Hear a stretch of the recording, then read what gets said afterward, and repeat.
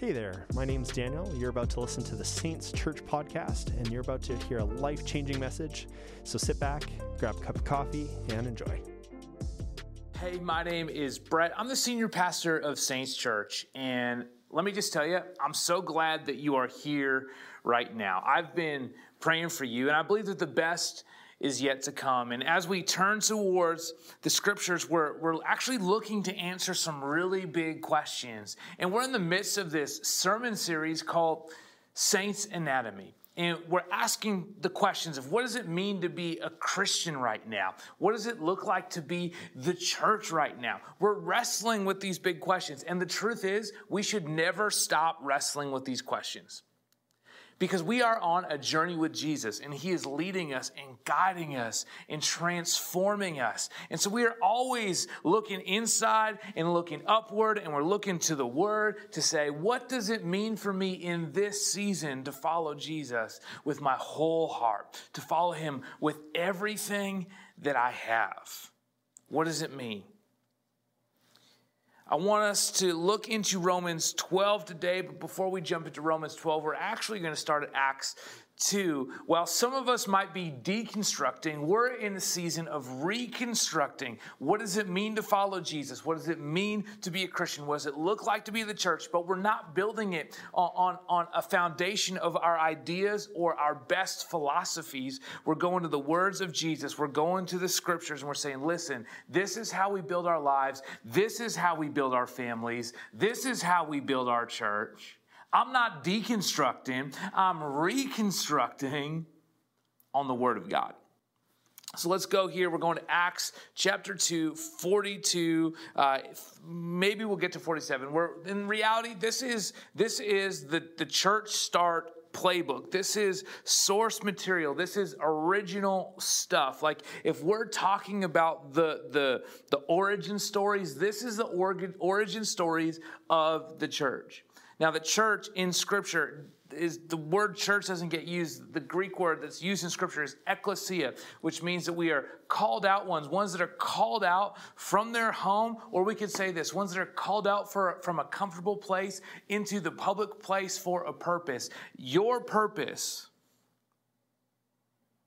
is to be a part of the body of Christ, to be a part of the movement of Jesus, where the mind of Christ leads the body of Christ, and we together take a step forward into the plans and purpose that God has. Jesus' plan is the church, and you are the church.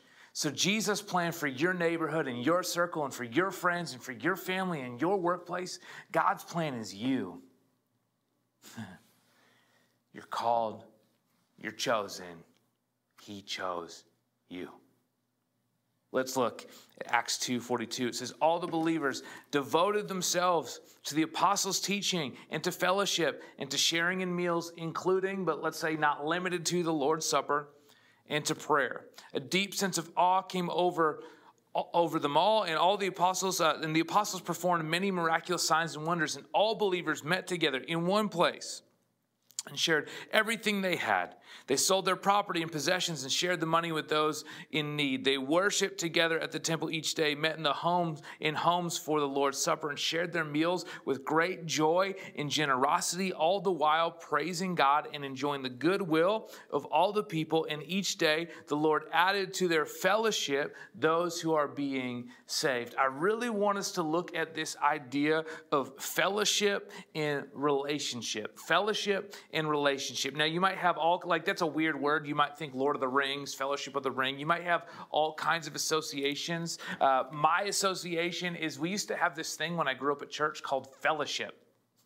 That's what it was just called. It was called fellowship. And what fellowship was every once in a while, I don't know how often, on a Sunday night, that's right, I went to church, we had Sunday night services, and after the Sunday night service, there would be fellowship, and we would go downstairs in the old church basement, and we would have Pentecostal peach juice, which is like Tang, the powdered kind, and these open-faced pizza buns, which still go down in history as the greatest open-faced sandwich ever created. And as a youth or a teenager, you would do anything you could to slip out of service to get down just to beat the line. And pro tip, the best way to get to the front of the line was to serve in kids ministry. Because if you served in kids ministry, you got out and you get to go and eat all the things. And that's what fellowship was. But that's a terrible definition of fellowship. What is fellowship? Fellowship is community. And what we find in Acts 2:42 is that the early church was devoted to fellowship. They were devoted. They were deeply committed. They were dedicated to fellowship. They were dedicated to being a family, to being a community. They shared their things. They sold things to help people pay for things. They were this people that were committed to one another. Now think about this. It says this at the very end of Acts 2:47, that all the while praising God, enjoying the goodwill of all the people. So when relationships are good, there is a goodwill that happens amongst the people. But get this, and each day the Lord added to their fellowship those who were being saved. The Lord added to their family, to their community, to their friend group, those who were being saved. He added, it doesn't say that he added to the church those who were being saved. The language is very clear. It says he added them to their fellowship, into their relationships. We don't just open the doors of the church for people who need Jesus. We open our hearts, we open our lives, we open our homes. We open our friend group. We open up parts of ourselves. We choose to love.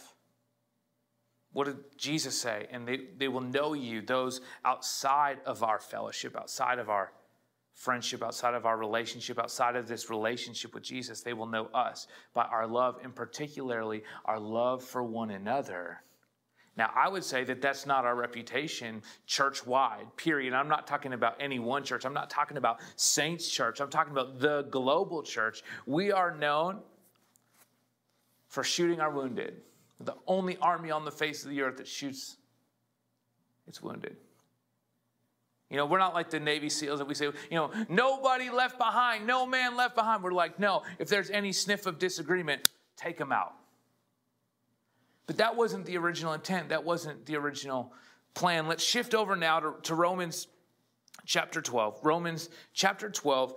The Apostle Paul is talking about us being the body of Christ. Our real thesis for this series has been Romans 12, verse 4-5. This is what it says. Just as our bodies have many parts and each part has a special function, so it is with Christ's body. We are many parts of one body and we all belong to each other. We are better together. It's not just a hashtag. It's the idea that God came up with, God's idea to move his will and his plan and his purpose forward on the earth to see everyone discover that hope and life that's found in Jesus. His plan is the church. You are the church. And we are a body, and each part is important. Each part is necessary. 1 Corinthians 12 says that if even one part suffers, then we all suffer. Can I ask you this question? What's your vibe? What's your vibe? You know, like when you roll into somebody's house, like, what's your vibe? You know, you watch those movies and like like those movies with all like these friend groups, and it's typecast, right? Like there's funny guy, and then there's like consistently, I have a problem in my life, but I don't tell anybody guy. And then there's like the cool guy who everything's always all together all the time. Like, what's your vibe? Where do you fit? I can tell you, I'm the sometimes funny guy, but I'm not a fun guy. I'm funny, but I'm not fun. That's my vibe. Like, it just kind of, that's my vibe. The reality is, the Apostle Paul is actually trying to change our vibe by pointing us to Jesus. He says, listen, when Jesus enters your life, he's going to change the way you think. So the way that you think about yourself and the way that you think about other people, he's going to change and transform the way you think. That's Romans 12, verse 1-2. He wants to change the way you think. We know from Isaiah 55 that God's ways are higher than our ways. His thoughts are higher than our thoughts. And when we begin to draw near to Jesus, we begin to search out his word, begin to reconstruct on a firm foundation, what we discover is the way that we think about ourselves is not the way that we used to think about ourselves. When Jesus enters the scene and when the Holy Spirit starts changing and transforming our lives, we think about ourselves the way that God thinks about us. But it doesn't just stop there at our personal identity. We start thinking about others the way that God thinks about them. We see them differently. We see them with the heart of God. We see them as a necessary part of our family. And we need all the vibes. We need each one person. Each part is significant and is special. And we're a growing body and we're getting new strengths every day as those are being added to our fellowship, to our friendships, to our relationships. Maybe I could ask this question. When was the last time somebody new joined your friend group? I know it's COVID. I know that this is a season. But God wants you to be connected. It's vital for your health, but it's also vital for the health of those around you. You're a beacon of hope. You have something that your neighborhood needs, that your coworkers need. That's the hope in life that's found in Jesus. It's in you. I wonder what might happen if you let it out of you. And then you let them in to your circle. I think we need to broaden the circle. But let's look. In Romans 12, the Apostle Paul drills down. He took us through, this is what it looks like to be a part of the body as an individual. And he looked at it in three parts. We're trichotomous beings. He said body, soul, and spirit. That's the beginning of Romans. But now he starts saying, how do we function within the family? Because every family has its own set of expectations and assumptions.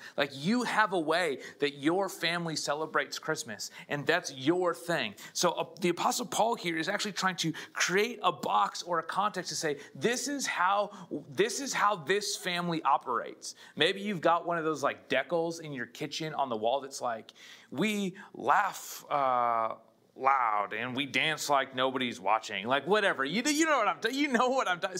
Every mom has one of those somewhere, and it's changed throughout the years. I remember in my house, my mom had this wood thing that hung on the wall growing up, and it was 1 Corinthians 13, and maybe that's why I just use it at every wedding, because it's just burned into my mind that love keeps no records of wrongs. Maybe that's for you out there who's participating with this, and you're saying, you know what, my life is defined by me taking notes and keeping records of wrongs. And can I tell you, you're wrong if you keep records of wrong, because that's not operating in love.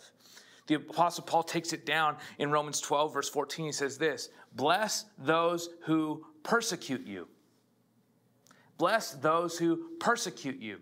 Now, you might be thinking, oh, he's talking about people from the outside. There's all kinds of things happening right now. We're persecuted. No, I'm not talking about that. That's not even what the writer's talking about. He's talking about people in your life, in your fellowship, in your community, Christians. Dr. Warren Wiersbe says this, if Christians can't get along with one another, how can they ever face their enemies? Shot through the heart, you're too late. You give love a bad name. I don't know if I'm allowed to quote Bon Jovi in church, but I think I just did. He says, bless those who persecute you. The word persecute is those who come after you, who harass you, who trouble you, those who pursue you and chase you down, those people in your life who are just why can't you say a positive word? And everything within you wants to strike back. And this is what he says. We continue this same verse. This is 12:14. He says, don't curse them. And you're like, oh, I don't curse anybody. That's a spiritual practice that I don't think that I should get into, is uttering curses. Literally that phrase, don't curse them, means don't turn around and bite back. Don't slap back. Don't come back with the quick comment. Don't fight fire with fire. Fight fire with grace.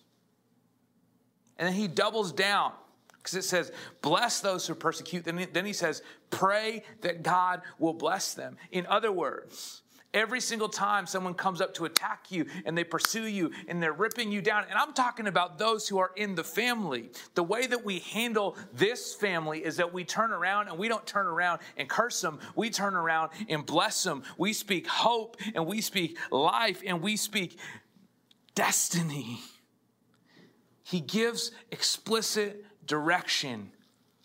Bless those who persecute you and pray that God will bless them. Think about that. This is what the word bless means. It means to celebrate, to invoke blessings, to consecrate a thing with solemn prayer. This is a spiritual thing. God is transforming your heart with the words of your mouth. That's why the tongue is so powerful. There's death and life in the power of the tongue. And when you can use it for a blessing, God's actually changing your mind, changing your spirit, changing your heart. He's flushing out all of those things that have been causing you wounds. You've been wounded for a long time because your first word is a curse, not a blessing. Verse 15, it says, be happy with those who are happy and weep with those who weep. So the plan in this family is to fight fire with love, to bless instead of curse, and then to be fully present. That's what this family looks like. We speak words of life. We build up. We don't tear down. We believe the best. Be happy with those who are happy. Weep with those who weep. Be fully present in the moment. Have you ever been in one of those conversations where you know that somebody that is talking to you right now clearly doesn't want to talk to you? They're waiting for somebody else, and you're filling time. Maybe you're at an event or you're somewhere, and what they're doing is they're talking to you, but they're doing this. They're like looking over your shoulder. So they're kind of looking at you, but they're kind of looking over the shoulder. Like they're kind of looking at making eye contact, but what they're more interested in is what's happening on the other side. Have you ever been in that moment? Have you ever done that to somebody? Come on, be honest. If you've done that to somebody, say, I'm guilty.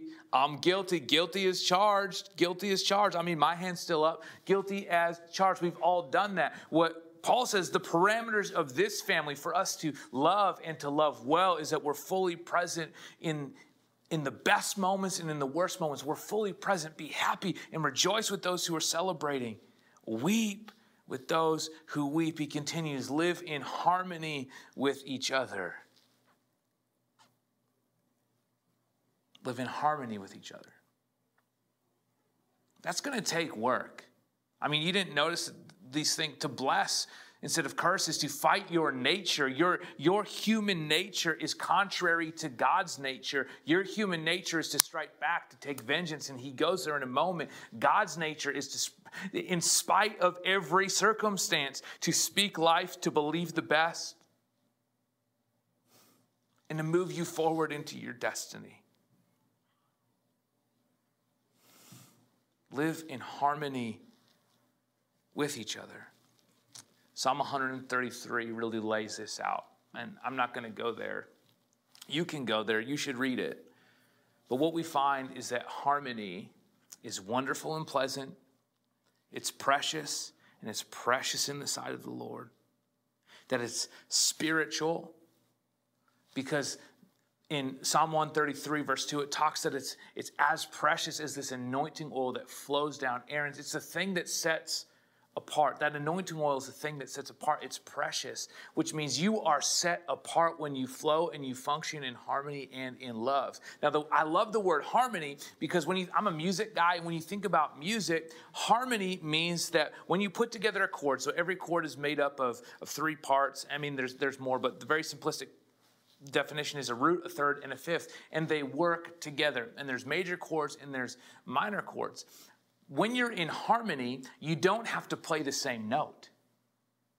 So we're a part of a family. We're a part of a body. Every part is important, but we don't all have to do the same thing. We don't even all have to behave the same way. But what we need to do is be in harmony with one another. We're complementing one another. We live in this sense of unity. And then in verse 3, it says that when there's people that live together in unity and in harmony, it is refreshing. It's a refreshing atmosphere. So let me ask you this question. What's the vibe when you walk in?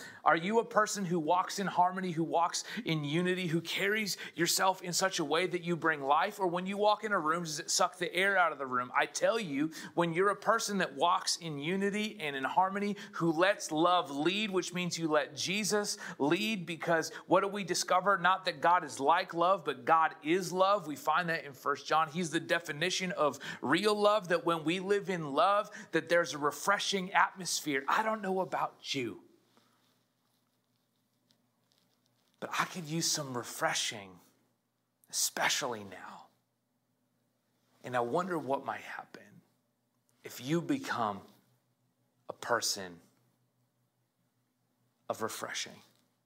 You change the atmosphere. The love of God in you changes the atmosphere. And it continues in Psalm 133. It says that there's God's pronounced blessing on those who live in unity, who live in harmony, who love one another, who prefer one another. Earlier in Romans 12:10, it says, those who take delight in honoring one another. It's refreshing, but there is a blessing that comes. And in some ways, I think the blessing is one another. That we've joined this fellowship, we've joined this family, we find a place, we find a fit, we find a purpose. And then we find real love, people who believe in us and believe the best in us, that we would learn to enjoy the goodwill of all the people. See, what does goodwill do? Goodwill, another word for goodwill is actually grace, that you begin to live in the grace of the family, which is an extension of the grace of God. That grace is that which affords joy, pleasure, delight, sweetness, charm, loveliness. That's somebody that I want to be around. That's the kind of person that I want to be when someone talks about our church and our family and our fellowship, Saints Church. And you're a representative of that. You're a part of that wherever you are in the world right now. You're carrying that spirit, that DNA, and that's a spirit of love and humility and grace. It continues on, it says, live in harmony with each other. And it says this, don't be too proud to enjoy the company of ordinary people, and don't think you know it all. Has the Apostle Paul been to a small group recently? We all know that person who thinks they know it all. And he just says, listen, stop. Stop. You know, in the King James Version, it literally says, don't be condescending.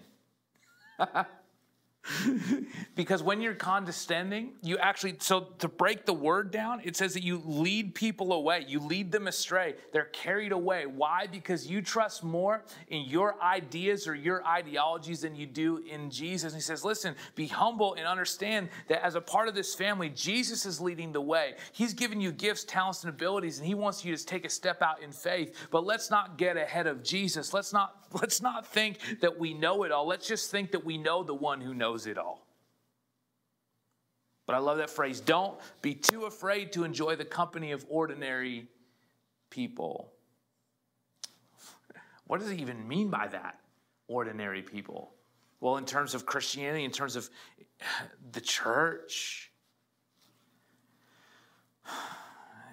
when he talks about ordinary people,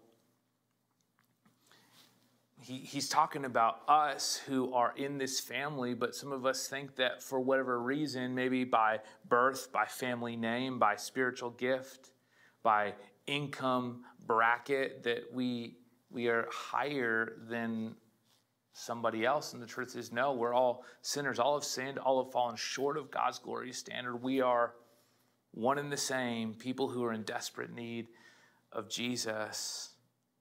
Don't be too proud to enjoy the company of ordinary people. Do you notice that? That if you would be humble, that you would actually learn to enjoy people.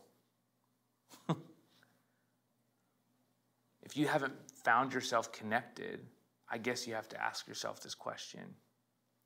Am I too proud to find joy in connecting with others? Do I have to always be right when I walk in the room? Oof. Man, this guy is cutthroat. I mean, don't take my word for it. This is just the Bible. Now, you might be watching this, and you might not be a Christian, but you're like, listen, this is stuff that I could get on board with. I want to be a person who operates out of love. Can I tell you, we are all inadequate to live this way without the transforming power of Jesus and without the power of the Holy Spirit. You can be a good person for sure. Absolutely, no question about it.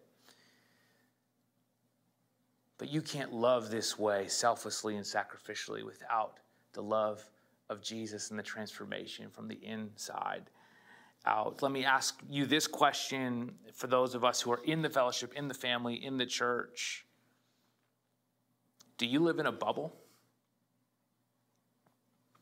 I mean, not a quarantine bubble. I mean in a Christian bubble where you only find people that look like you, talk like you, sound like you, have the same ideas as you, dress like you.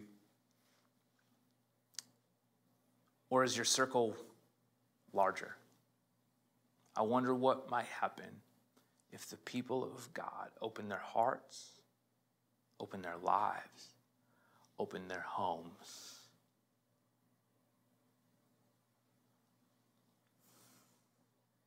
I think we would see thousands added to our fellowship, to our family daily, because our hearts are open and we live in the spirit of love, unity, and harmony where there is blessing of God. Thanks for listening to the Saints Church podcast. Tune in next time for another great word.